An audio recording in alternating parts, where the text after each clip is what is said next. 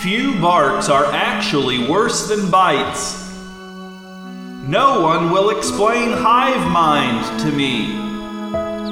Girl goats can and do have beards. Coconut milk is not naturally refrigerated. The tides do not respond to discipline. Otters don't want to build dams. Ancient corn was tall too. Don't forget about undertow. How much sleep does the oldest pig get on an average night? So many stars! Hello and welcome to the 41st episode of Out of All Doors. I'm your host, Adam Drent, and Out of All Doors is a podcast that it now seems might be, despite its readily apparent sickliness, impervious to death. So, hyperaccelerationism is over, accelerationism is over. It turns out that Out of All Doors can't be driven into the ground, which means it can't be destroyed, which means its current incarnation can never end, which means there can never be a new incarnation, which means this is the Out of All Doors that you're stuck with. I allowed myself to dream, but I am now awake, and I can see that those dreams were hopeless. And really, seriously, what would that new incarnation have looked like? Did I have any concrete plans or ideas? No, of course not. All I knew was that I wanted it to be great, or at least better. But what was I planning on doing to make that greatness, or at least betterness, a reality? I don't know. Nothing. I guess I just hoped that a fresh start would inspire me and any other contributors who wanted to get in on it to raise our games and make a version of Out of All Doors without, flaws. But now none of that is going to happen. The flaws are going to be part of the show until we experience the equivalent of a cataclysmic meteor strike. We can't destroy ourselves, but I suppose we can just keep going like we've been going until some outside force puts us out of our misery, just absolutely pulverizes us, vaporizes us, and then Out of All Doors will be gone. And then a new incarnation might come along to replace it, but until then, it's just going to be more of the same. An intro, the battery, a visualization exercise, some Gentleman's Mills products, a dreadful Regarding the Dawn segment, something from contributor Andrew, who mistakenly believed that we were still hyper-accelerationisming this month when he contributed his contribution because I rarely tell anyone what's going on. Also, there might be a 5 people you meet segment, maybe an underappreciated nature segment, the ghost might interfere. You all know the drill. Remember Felton Hausch? Now there was a segment. But looking back isn't going to accomplish anything, and trying to hurry to an ending didn't accomplish anything, so let's live in the moment, right? And I don't mean that in an inspiring way, so don't be inspired by it, because really, how often is the moment that good? And do not tell me I don't know what other people mean when they say that. I do know what they mean. So the goal of this episode is to get back on track, and this is actually pretty depressing, but despite 2 or 3 straight episodes of varying degrees of accelerationism, we didn't even get that far off of the track. The track is right over there. It's easily accessible from where we ended up, despite all of our best efforts. So the average version of this show and the worst version of this show are very, very similar to each other. Almost indistinguishable.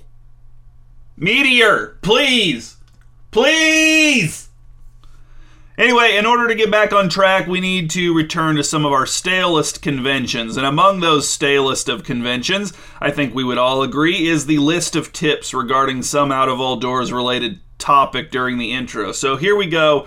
Here are 10 tips for preventing forest fires.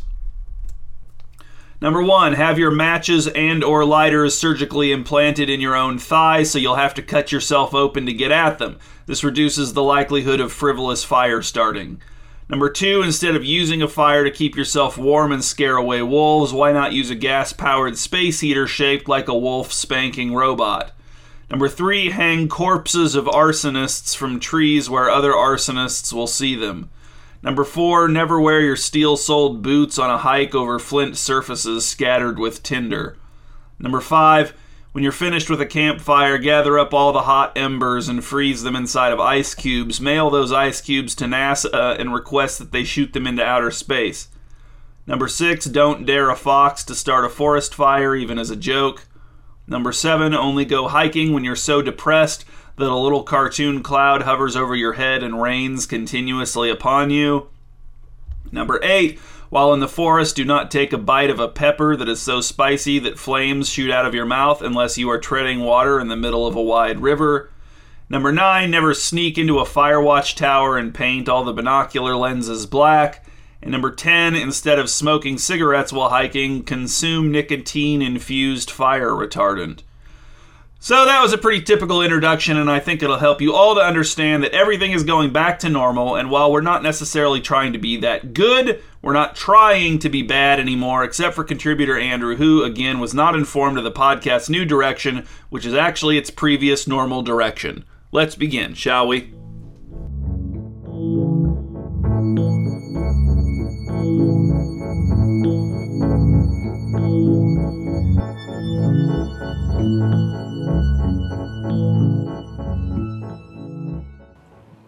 Hello, listeners. My name is contributor Andrew.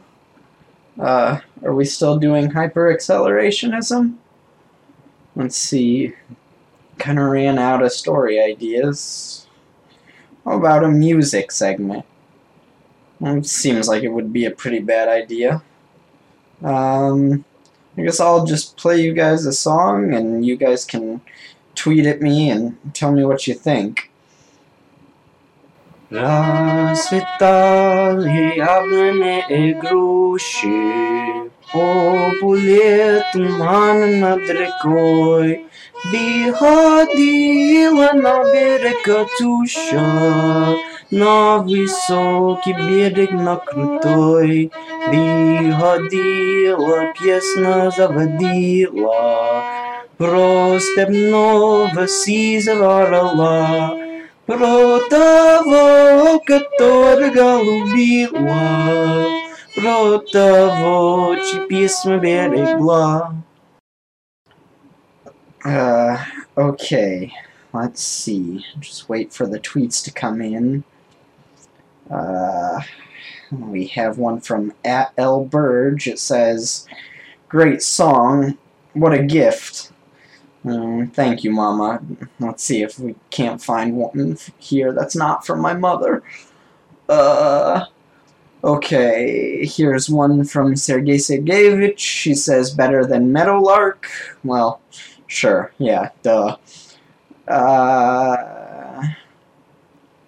Alright, here's one from Lena. She says, "I like music very much."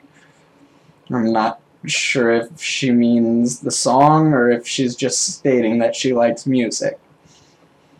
Okay, well, great job, guys. I think that was bad enough.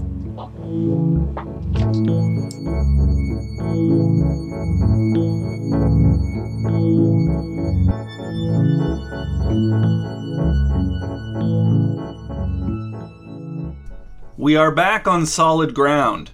Back in a realm of form, structure, shape, and color. We are pretty pleased about that, let us tell you. We stroll down the main street of a ghost town. The street is called Murmur Street. It's one street over from the street called Main Street. It actually runs parallel to Main Street, but again, Murmur Street is the main street of the ghost town, not Main Street. The name Main Street is actually a misnomer for the street called Main Street.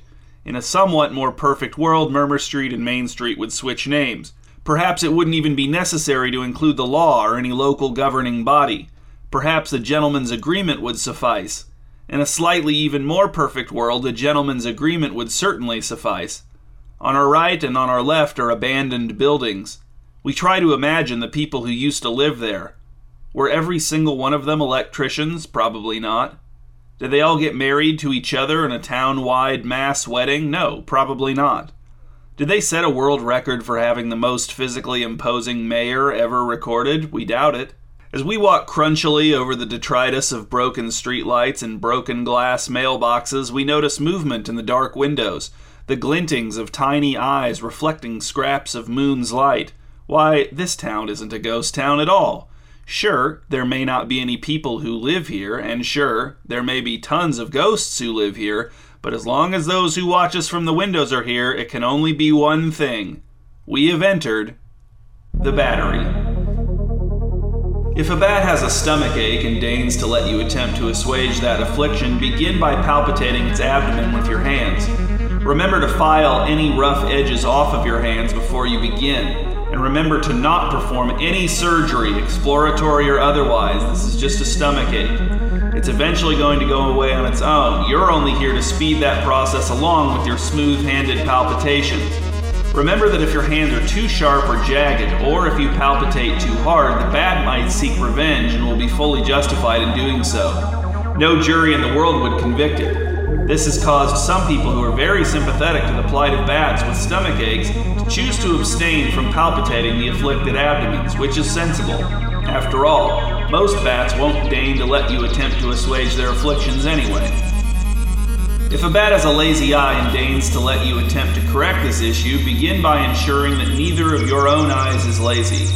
And this is not restricted to the tendency of some eyes to not rotate properly in the socket. This laziness can be an attitude thing, something that only you, as the possessor of the eye, can know for certain. You know the work ethic of your eyes better than anyone else does. But if you attempt to correct a bat's lazy eye while you yourself have a lazy eye or eyes, that bat is going to sense your hypocrisy and, yes, seek revenge.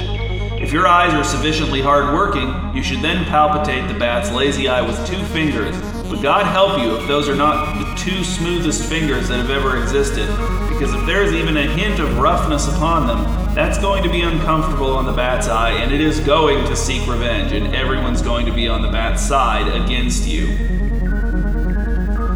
If a bat has an infected tooth and deigns to let you attempt to pull it, begin by thoroughly thinking about how much you respect the teeth of bats, but stop well short of worshiping the teeth of bats. Well short.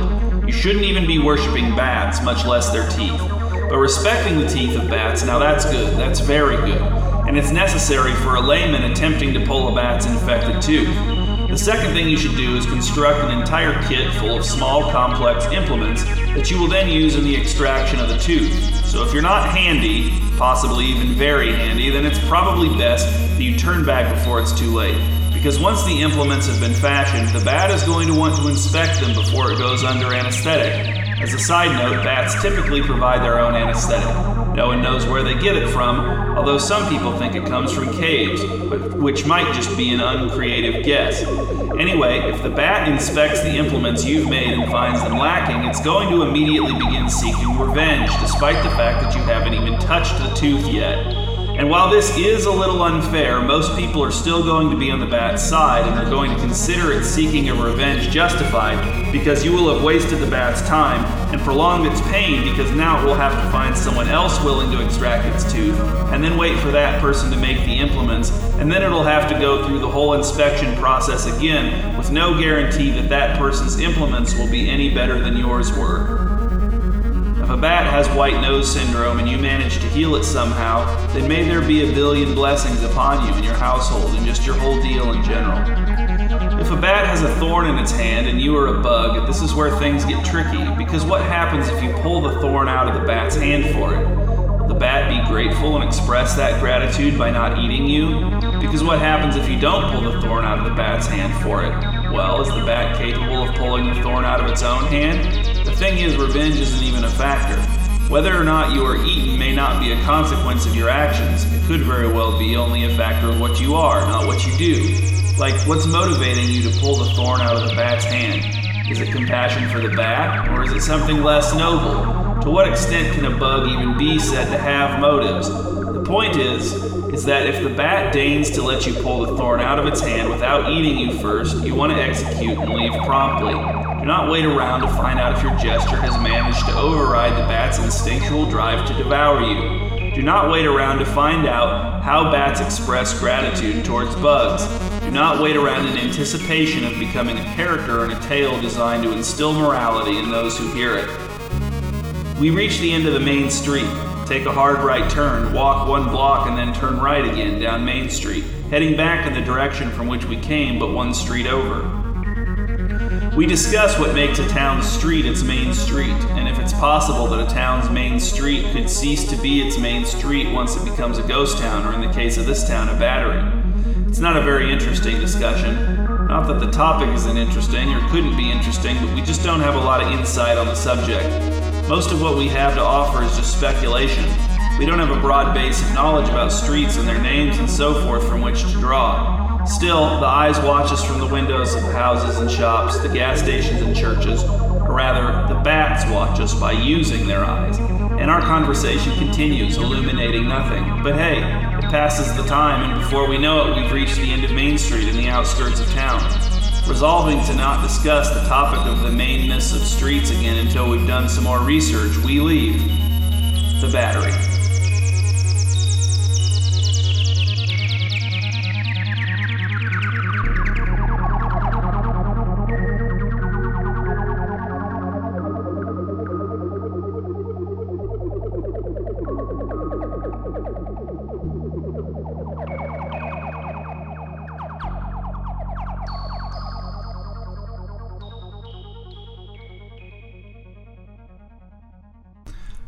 This month, GM is selling cars, and I don't mean General Motors, I mean Gentleman's Mills.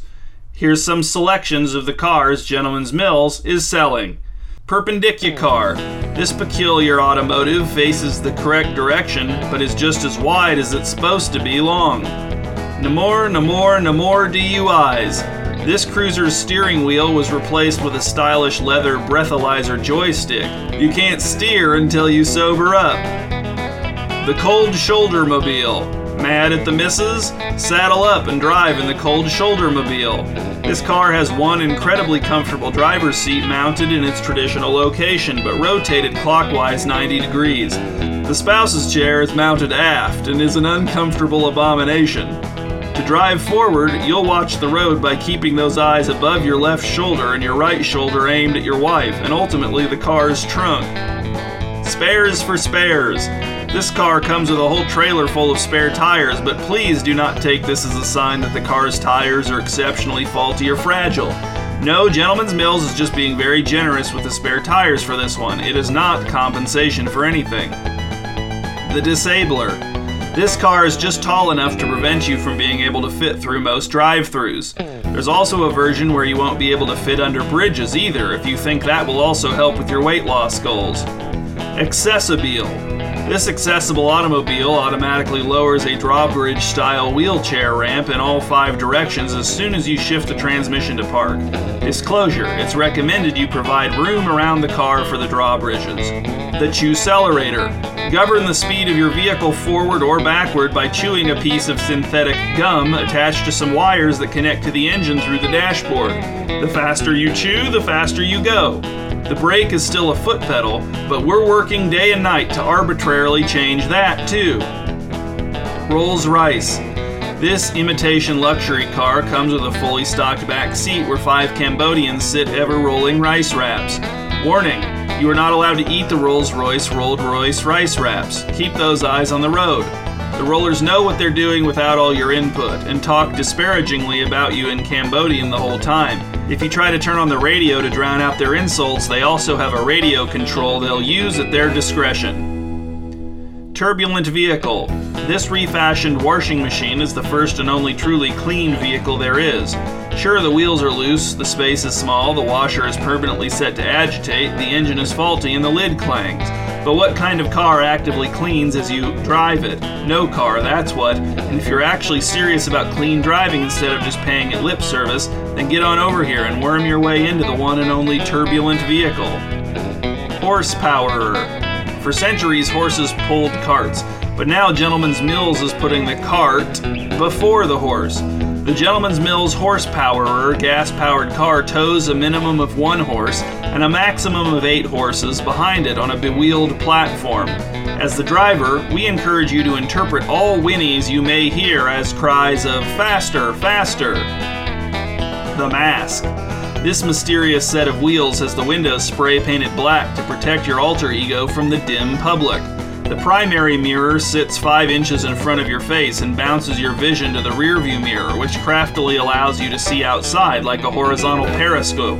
Hold your horses. There's one more mirror 6 inches behind the rearview mirror pointing forward to provide you the final reflect your driving eyes crave. The Mosque. This ancient set of minarets and spires was smuggled out of the Caliphate just in time, while our boys wheeled her up on a crotch rocket chassis. This baby goes 100. Walter's Own. Browse our high-class selection of fine motor coaches sampled from Walter Cronkite's coveted vintage collection. My bark is worse than my trike. This bumper sticker tries to make light of your rotten three-wheeler by making a joke of the fact that your house is chock full of who knows how old tree bark. Toy train. We build a life-size train out of balsa wood that won't make you any friends down at crazy corners. Blackbeard. This car doesn't have a beard, but it does have a peg leg instead of one of its wheels, and a parrot rides on the side view mirror and shrieks landlubber at anyone you pass who is not currently sailing the high seas. Flying fish. This otherwise standard sedan scoops filth from window box reservoirs to various places in the car. I meant flying filth, but the dandy didn't want to send the classified back to the printers. I didn't particularly want to re-record, and the flying fish is likely more sellable anyhow. Total Recall Car Edition. This car is neither featured in nor associated with the seminal action thriller, but it does feature a small, partially peeled Total Recall sticker on the rear passenger door handle the prior owner failed to fully remove. Rough Sledding. The high-pitched sound this car emits, causing local dogs within a quarter-mile radius to bark passionately at you, will distract you from the fact that this chassis is set atop a pair of giant sled runners, which either go very fast or not at all. It's a dog's life. Carl Sagan. This car bears a striking resemblance to Dead Man Carl Sagan, a fluke which made things a lot easier for our marketing team considering this is an otherwise unremarkable vehicle. Jacques Cousteau's limited edition Journeyman's Land Sub. This car, built from a repurposed submarine, was set to be the first of its kind, a wheeled apparatus that explored the highways and byways of land the way a submarine explores the unknown depths of the deepest corners of the oceans. Instead, due to its shape, it was repainted and used as a hot dog food truck. Like the spirit of wonder that drives man to the edge of the earth seeking out great knowledge, the Land Sub's lingering hot dog smell remains undiminishable. Storage Unit Cycle. The thief approaches. He bends over to try to burglar the unit. Just as he touches the door handle, a mechanical din pierces the chilly night air. His jaw drops and his mouth gapes in awe as he learns this is no ordinary storage unit. Out from its aluminum walls pop two robotic arms, which tenderly reach down to hike up its walls like a skirt. Once hiked, they avoid all mud puddles as the unit escapes to a faraway location using autonomous driving technology. If you look closely, you'll notice two scrambling robotic legs that look like they're running beneath the unit, robotic and cosmetic.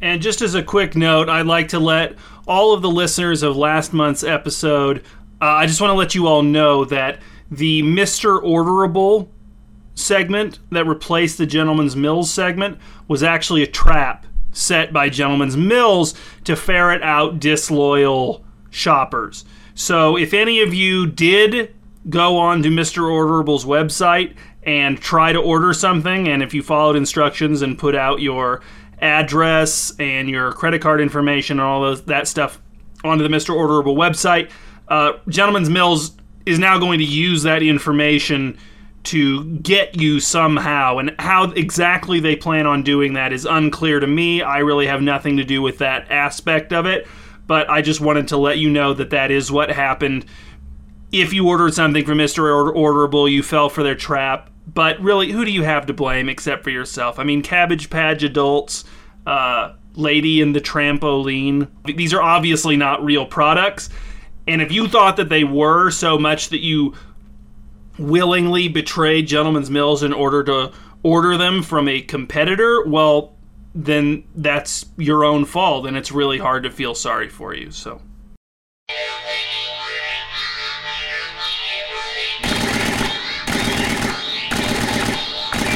Regarding the dawn, regarding the dawn, regarding the dawn, regarding the dawn.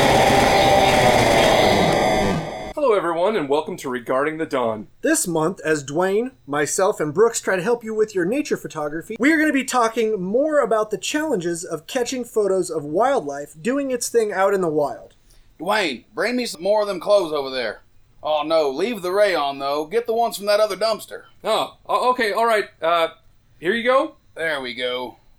That'll get the heat up a little bit quicker. Oh. And as you can hear, listeners, we are setting up it's kind of A bait station. Yeah, I guess that's accurate. With Brooks' help and expertise, we are going to be bringing in some wildlife nice and close to this old rundown garage enclosure. We can take some photos of them without alerting them to our presence and keeping them distracted so as not to disturb them so easily. Do you think this will work, Brooks? Oh, yeah. This'll bring them in like grannies to a goat barn. What?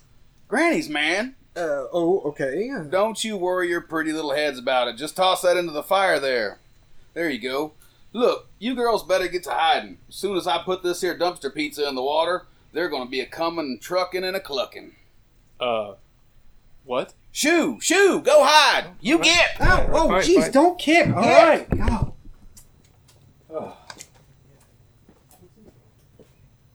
Keep going! Over there, behind that other burned up car! What now? I forgot the recorder. Get out of here! All right. All right, now get behind over here and let's get your cameras ready. Just shut it off until they show up. Oh, okay. Oh, nice. That one has soup all over his beard. That will make a nice inspirational poster. Is that really what you think we do here, Dwayne? Well, no, I mean, I just thought that... Just shut up and keep taking pictures, Dwayne. Recorder's on, by the way, dude. What? Oh, okay. Okay, listeners, we are now shooting away behind our makeshift blind. Riot car blind. Yes, Dwayne, riot car blind, but we are keeping our presence hidden from our prey, and that's a big part of the trick to catching nature unaware in their natural nature state. So we are now able to take all the photos that we want of these, of our prey. Hey, and- Ben. Get a load of that guy. What? What guy? Hey, what's he doing? I don't know, but he's talking to Brooks and he's pointing over here. Dang it, Dwayne, we've been made. Hey, he looks like he's writing something down too. Hey, we aren't doing anything illegal, are we? No, don't be stupid, Dwayne. I mean, no one cares if we're stalking the homeless. I mean, come on. Grab that recorder. Let's go see what this joker is up to. Well, I don't know. Hey, wait. Hey, you with the pen. What's the big idea? What's going on here? Who are you? Hey guys, come on over here and meet Curious Jim. He's reporting on a story on hobos. Well, more just researching and Yeah, whatever. Listen, Cronkite, you just spoiled our objective photo shoot. You're what now? You heard me. You alerted all our subjects to our presence, and now they won't act naturally for our camera. Good luck with that. They wouldn't act naturally if you paid them to. Oh yeah, and how would you know what they would and wouldn't do? Actually. Hey, Brooks, can I get some of that pizza stew? I'm starving. Dwayne, get your head in the game. Oh yeah, man, tuck in. Here, get on over here. Let me introduce you. This here's Teddy Two Toes. Hello there. Well, hiya, Teddy. It's nice to meet you. And that cuddly bear on your left is Mudmouth Mikey. Well, howdy, Mikey. Hey, what up now? Dwayne, Brooks, do you mind? We're trying to get something done here. Why are you trying to take photos of us again? Ugh! No, I do not have scabies. Oh, I did once in Iowa.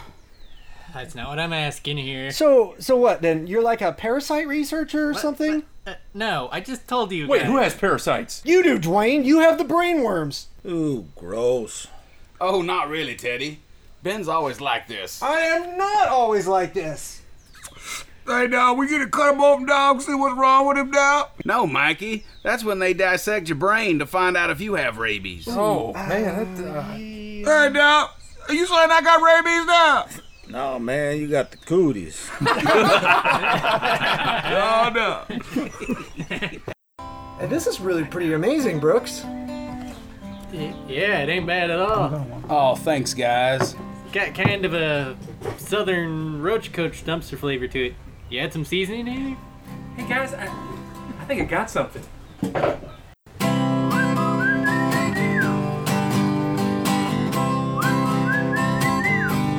Well, I think Mama calling, too.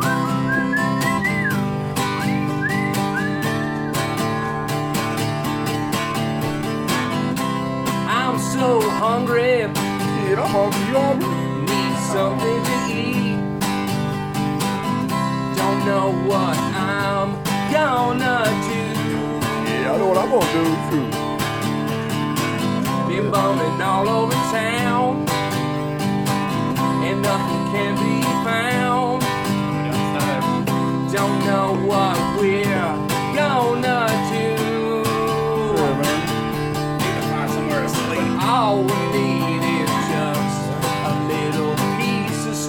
Yeah, man, get your hand in my pocket, man. All we need is just a little piece of stew. What about pizzas do, man? All we need is just a little piece of stew. Collard greens and cornbread, too. Then dumpster diving. Yeah, man, I sleep with one of them. Ain't apologizing. I had to apologize yesterday. Looking for whatever we can find. Man, I be finding me rain to go watch the shoes. 3-day-old Little Caesars. A half-eaten onion. Yeah, onion's good. Rock solid Velveeta. Yeah, man, you gotta scrape that green shit off the top. All we need is just a little piece of stew. Yeah.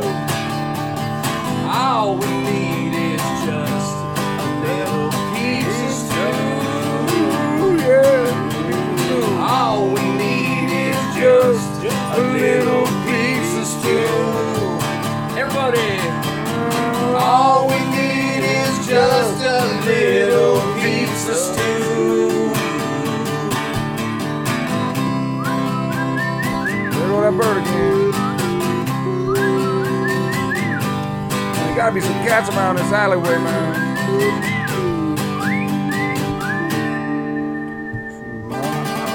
I'm glad he stopped. I couldn't wait for him to stop. Shoot. That was good, man. Try this. Okay, but seriously, why are you guys following us again?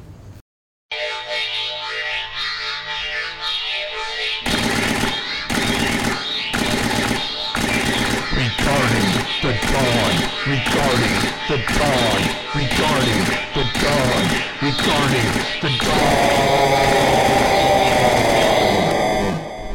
The 5 people you meet on a field trip to look at a famous battlefield. Number 1 is the clever observationalist. This charming character is here to puncture the stuffy atmosphere of this whole field trip by pointing out that the famous battlefield is just a big empty patch of grass, is boring to look at, and it's also hot out here. Number 2 is the sack lunch distributor. This character is intent on making everyone understand that she does not have anything to do with the contents of the sack lunches. She is just passing them out, and if anyone has any complaints about the contents of the sack lunches, they should take those up with the sack lunch assembler, who is of course not here on the field trip. He's up in his ivory tower somewhere counting his money and being fanned with palm fronds by jaguars trained to wave palm fronds with their mouths. Number 3 is the stowaway. This ill-behaved student was disallowed from attending the field trip because attending field trips is a privilege reserved for those who can get through one class period without causing a disruption, which this student cannot do. But he clung to the underside of the bus the whole way to the famous battlefield, and now he's here. He's on the field trip, and he's getting to look at the famous battlefield and eat a sack lunch right along with all the other much better behaved students. How is that fair? Number 4 is the learned tattler. This precocious student immediately recognizes that the famous battlefield that everyone is looking at isn't actually the famous battlefield that teachers and chaperones are claiming it is. She was genuinely excited about seeing a real famous battlefield and has been conducting research on the famous battlefield for weeks leading up to this field trip. She first became suspicious when the bus ride was only 30 minutes long. Then, when she saw what everyone was claiming as the famous battlefield, she noticed that it looked nothing like the pictures she'd seen of the famous battlefield during her research. For one thing, it has a bunch of little flags in it, like one might see on a golf course. For another thing, she's psychic, and she's not sensing nearly enough residual trauma here, considering this is a spot where thousands of people supposedly died violent deaths. So now she's going around telling everyone this isn't really the famous battlefield, that they're all being lied to. Some of the teachers are watching her with obvious concern, and some of their whispering has become distinctly sinister. Number 5 is the somnambulant chaperone. One of the chaperones isn't awake. He never woke up this morning. He just sleepwalked onto the bus right before it left from the school. He's wearing what are obviously pajamas and his eyes are closed. He doesn't have a kid on this field trip. In fact, he doesn't have any kids at all, and he's not being a good chaperone. He's actually halfway across the famous battlefield now and looks to be heading in the general direction of the tree line on the opposite side. He's probably in danger. Close your eyes. Feel your eyelashes tickling the tops of your cheeks unless your cheeks are sunken or your eyelashes are too stubby. Lie down unless you have a doctor's note excusing you from doing so. Relax, but not so much that you die. You find yourself working in a large garden. A high brick wall crawling with ivy surrounds you on 3 sides. On the 4th side is the back of a large old-fashioned structure for people to dwell inside of. Yeah, you guessed it, it's a house. As you work in the garden, the sun beats down on your exposed neck, reddening it, but not painfully so. Only enough to precipitate teasing from the other members of the country club to which you belong, all of whom possess necks that are black, varying shades of brown and white. Your red one will undoubtedly cause quite a stir. You'll be the subject of many a droll remark. But don't worry, none of them will be funny. Oh sure, they'll provoke a respectable quantity of laughter, but no one's going to be quoting these remarks next time you're all together. What exactly are you doing in this garden? Tying tomato plants to stakes, are you? I hope you're not doing that in order to burn them for being heretics, because even if the tomatoes are heretics that need to be burned, which I'm not saying I think they are, and I'm not saying that's an appropriate thing to do to heretics, well, burning them in the middle of the garden is going to result in a lot of non-heretical casualties, such as the cucumbers, the squash, and the straws berries. But of course, it turns out that the real reason you're tying the tomato plants to the stakes is to keep them from getting away, sneaking away in the night, climbing the garden wall and putting their roots down in someone else's garden, growing huge, and then winning prizes for that other garden at the county fair. Tied to stakes, these tomatoes might petulantly refuse to grow to prize-winning size, but better that they should win prizes for no one than win prizes for a garden other than yours. But what were you doing before you began to tie your tomato plants to stakes? Well, you were weeding, which, and this is quite a funny observation, should be called de-weeding, because weeding makes it sound like you were adding weeds, which you were not. You were pulling them out and dropping them into the pocket incinerator your significant other got you for your birthday. As a reminder, a pocket incinerator is not an incinerator that incinerates pockets. It's an incinerator that fits in your pocket where it can be used to conveniently incinerate things like weeded weeds. Then it sprays the ash down your leg, which isn't a comfortable solution, and isn't an elegant solution, and isn't much of a solution at all. But there's very little competition in the pocket incinerator market, and thus very little reason for whoever makes these pocket incinerators to change. Are they really going to invest a lot of time and money in research and development when they know they have the market cornered? No. Where's the incentive beyond maybe picking up a few people here and there who are just going without pocket incinerators entirely until the ash disposal issue gets resolved in a more palatable manner? The garden isn't entirely comprised of vegetables, weeds, and fruits, though. There are also some flowers, some hedges, and so forth. After you're done with the tomatoes, you were thinking of doing some hedge pruning. Nothing soothes the soul like noticing that a hedge needs pruning and then eventually getting around to pruning it, sometimes hours or even days later. Part of it is the sound those big clippers make as you prune. I can't replicate it here. It's a satisfying sound, though. It's the kind of sound that makes you want to keep making it until a hedge looks better, which is really the ideal sound for hedge clippers to make when you think about it. Whoever thought to make them sound like that is a genius, or maybe it was just a good coincidence, as I call them. Another satisfying thing about pruning hedges is that, if you're really good, you can snip a wasp in half in midair when it comes flying out of the hedge with the intention of stinging you on your lip. But there's something about pruning hedges that isn't as good, which is that it causes calluses to develop on your hands, and your pals at the country club are going to have an absolute field day when they realize that your neck is red and your hands are calloused. What next, they'll ask, dirt under the fingernails? And boy, won't you be glad that you sealed along the gap between the fingernail and the finger at the tip of each one of your fingers with super glue to ensure that there would be no possible way for dirt to get under your fingernails. And no, it isn't comfortable, and yes, your fellow country clubbers may find that even more amusing than they would have found the dirt, but at least they won't have been able to predict it, and at least it's not a common or well-known signifier of one who toils in the earth. Of course, at the top of mind for any gardener is aphids. Yes, aphids. Those tiny green insects that do something to plants. They do something bad, eat them, presumably, which isn't bad when you do it, but it's bad when aphids do it because they weren't the ones who bought the seeds, planted them, watered them, fertilized them, weeded around them, and so on. That was you. Where were the aphids while you were doing all that hard work? Well, I happen to know. They were sinning, which is actually pretty difficult for animals to do because they don't have morals, really. Like, they can be disobedient, sure, but that's not what these aphids were doing. No one was telling them what to do or not to do, so they couldn't really have been disobeying anyone or anything. No, they were just straight up sinning. And now here they are, trying to reap the rewards of your labor without so much as an emissary to announce their intentions. What are you going to do about these aphids? The temptation, of course, is to stomp them. But as you've been reminded over and over, stomping aphids while they're on your plants results in stomped plants as well. It's almost impossible to stomp a bug while it's on a plant without stomping the plant too. You'd have to be the world's most delicate stomper, Henrietta Kanks, and you aren't her, nor can you afford to hire her. She charges by the stomp, which doesn't sound too bad until you realize that in addition to being the world's most delicate stomper, she's also the world's most rapid-fire stomper, which means you blink and that's already like 8 stomps. She wears a special shoe, too. I've never seen it, nor have I heard it described. I just know it's a shoe and it's special in some way. Presumably it's designed to help her stomp delicately and rapid-firedly. But aphids aren't the only bugs trying to eat the plants in your garden. There are also rabbits, which many will claim are not bugs, but the most famous rabbit of them all was named Bugs, so the many, in their claims, can take a walk down a pier which exceeds the length of that pier, the result being that they fall into the body of water over which the pier extends. What are you going to do about the rabbits? Well, here's a suggestion. Do what shopping malls did when they still existed.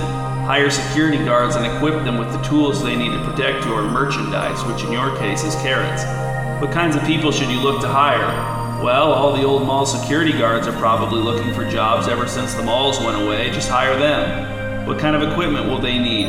Well, the exact same equipment they used to use at their mall security jobs. A fake badge that squirts mace, a pair of tongs for grabbing people's ears without getting ear germs on their fingers, a pair of eyeglasses painted to look like sunglasses so criminals won't seek to take advantage of the impairment of their vision.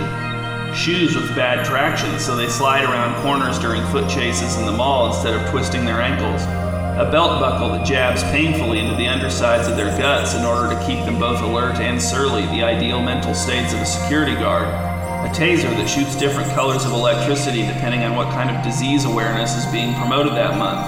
And a shirt button reinforcer to help avoid untimely authority-shattering pop-offs. Get those guys and give them that stuff and your rabbit problem will be, if not solved, then at least contained. And now open your eyes. Return to your regular life. But as you do, take the peace of having an ongoing, very imperfect project that is nevertheless kind of fun with you this month, even when you're inside of one or more doors.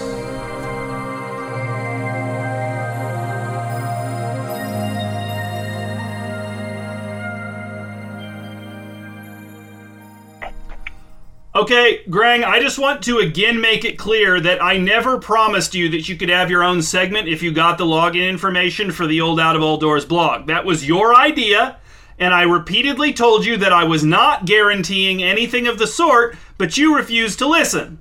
But your constant pestering has broken me down, so even though I don't agree that we ever had an agreement that you could have your own segment if you got that login information, I am going to allot a small amount of time here at the very end of this episode for you to do a short segment on a sort of probationary trial basis. If by some miracle I like it, then you can do another one next month. But if it's bad, which it will be, then I will have given you the chance you think you deserve, but you will have blown that chance, and the ongoing argument about you having your own segment will be officially over, okay? Okay, Drent, although we did have an agreement that if I acquired the login information, which I did... No, we didn't, Grang! Go back and listen to every episode that you were on. I never agreed that you'd have your own segment. Drent, you did. Now, did you believe that you'd ever have to follow through on that agreement, as you are now? No, because you never believed that I'd get the login information. But I did get it, as I knew I would. And now you're crabby because you were proven wrong in front of our entire audience. All right, well, I know this isn't going anywhere, and this has already taken too long, so we've got to move past this, Grang. Just start the segment, okay? I'm not even sure why I have to be here. When you did the corn dog segments a few years ago, you just record them and send them to me. Somehow we've gone backward from there. You have to be here, Drent, because you're part of the segment. You're like a guest on the segment, like an assistant host. No, I'm not. Grang, please just start the segment now, please. Okay, here I go. Welcome, listeners of Out of All Doors, to the newest segment on Out of All Doors, hosted by none other than myself, Detective Greg Lynch. The man who chased the login information for the old Out of All Doors blog through 3 countries before ultimately acquiring it, as I, and I'm sure most of you, were sure that I would. Now, some of you might be wondering, out of the many great segment ideas that I've pitched to Drent over the years, which one will I be debuting on the new show here today? Or will it be a combination of all of them? Or will it be an entirely new segment idea? Or will it be a new spin on an old idea? Or will it be a more old-fashioned approach to an ahead-of-its-time idea? Will it be an idea that immediately grabs you? Or will it be a premise that doesn't immediately grab you, but then the segment slowly reels you in until you're hooked by the strength of the execution? And in case you're wondering, as a fisherman, yes, I know that in real-life fishing, the reeling in occurs after the hooking, not before. Will the segment be initially confusing, but since you'll be confident that there's a method to my madness, you'll keep listening until it all begins to crystallize into something deeply profound? Or will it be a segment that has obvious and apparent broad appeal? Yet the more you listen, the more you realize the profound depth beneath that broad appeal. Who will the segment's ideal audience be? Will you be able to count yourself among that number? If not, be able to change yourself in order to join ranks of the segment's target audience? Or will you resign yourself to appreciate it from a distance, never quite able? No! This must not be! This is an abomination! This podcast must be destroyed, and so it shall be, and so it is until further notice.